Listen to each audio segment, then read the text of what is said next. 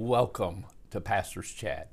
As I said a few days ago, these verses in Romans chapter 12, especially verses 1 and 2, as a brand new believer, captured my attention. Let me read them once again. I beseech you, therefore, brethren, by the mercies of God, that you present your bodies a living sacrifice, holy, acceptable to God, which is your reasonable service. And do not be conformed to this world, but be ye transformed by the renewing of your mind, that you might prove what is that good and acceptable and perfect will of God. You know, there's nothing more important for anyone, any human being on planet Earth, than to be in the perfect will of God, to be fulfilling God's purpose every moment of every day for your life. When you are doing that, my friend, you are fulfilled, you are complete, you are truly successful. Nothing is successful unless it's fulfilling the purpose for which it was created. God created us to fulfill His will, to glorify Him, to be exactly what He wants us to be. That's real freedom, not doing what I want to do, going where I want to go, living the way I want to live, but living the way God created me to live. I'm telling you, my friend, that brings real freedom. Now, God created us as human beings to be relational, and that's what Romans 12 and 13 is about.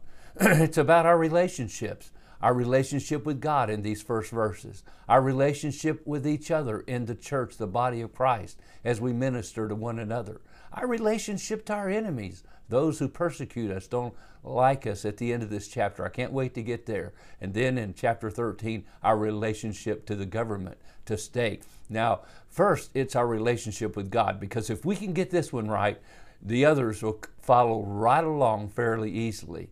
And so he says, I beseech you, brethren, present your bodies. Now, it's interesting to understand how God created us. God created us in His own image. That means He created us somewhat of a Trinity, just like He's a Trinity, God the Father, God the Son, God the Holy Spirit. Now, that for us means we've been created with a body, we've been created with a soul, and we've been created with a spirit. Now, the body, the Bible speaks of it being a tent, a tabernacle. On planet Earth, this fleshly human body is only a temporary dwelling place for our soul.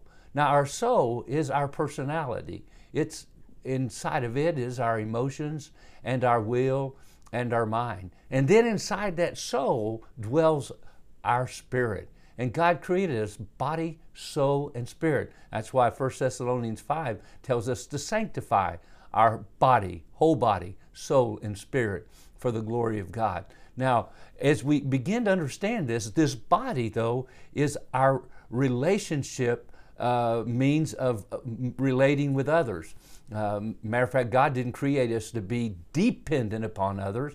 God created us to be interdependent upon others. And we're going to see that especially in these verses that are following.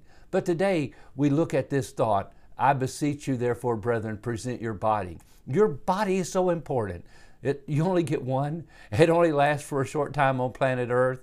And we get a new body one day, okay, that will last forever. But right now, this is a temporary dwelling place. And it's the place where our body, the Bible says, is the temple of God once we become believers, because God's Holy Spirit comes to bear witness with our spirit. You see, before we become a follower of Christ, we are not a whole person. There's something missing.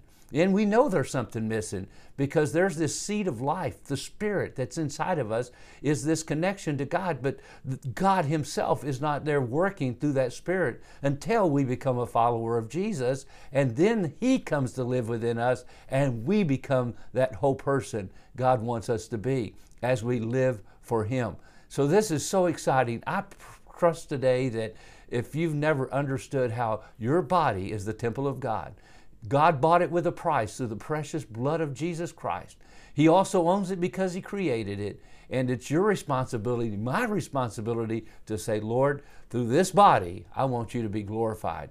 And we're going to learn tomorrow how not only our body, but also our mind and our will, we need to make sure is right with God. God bless you and have a wonderful day.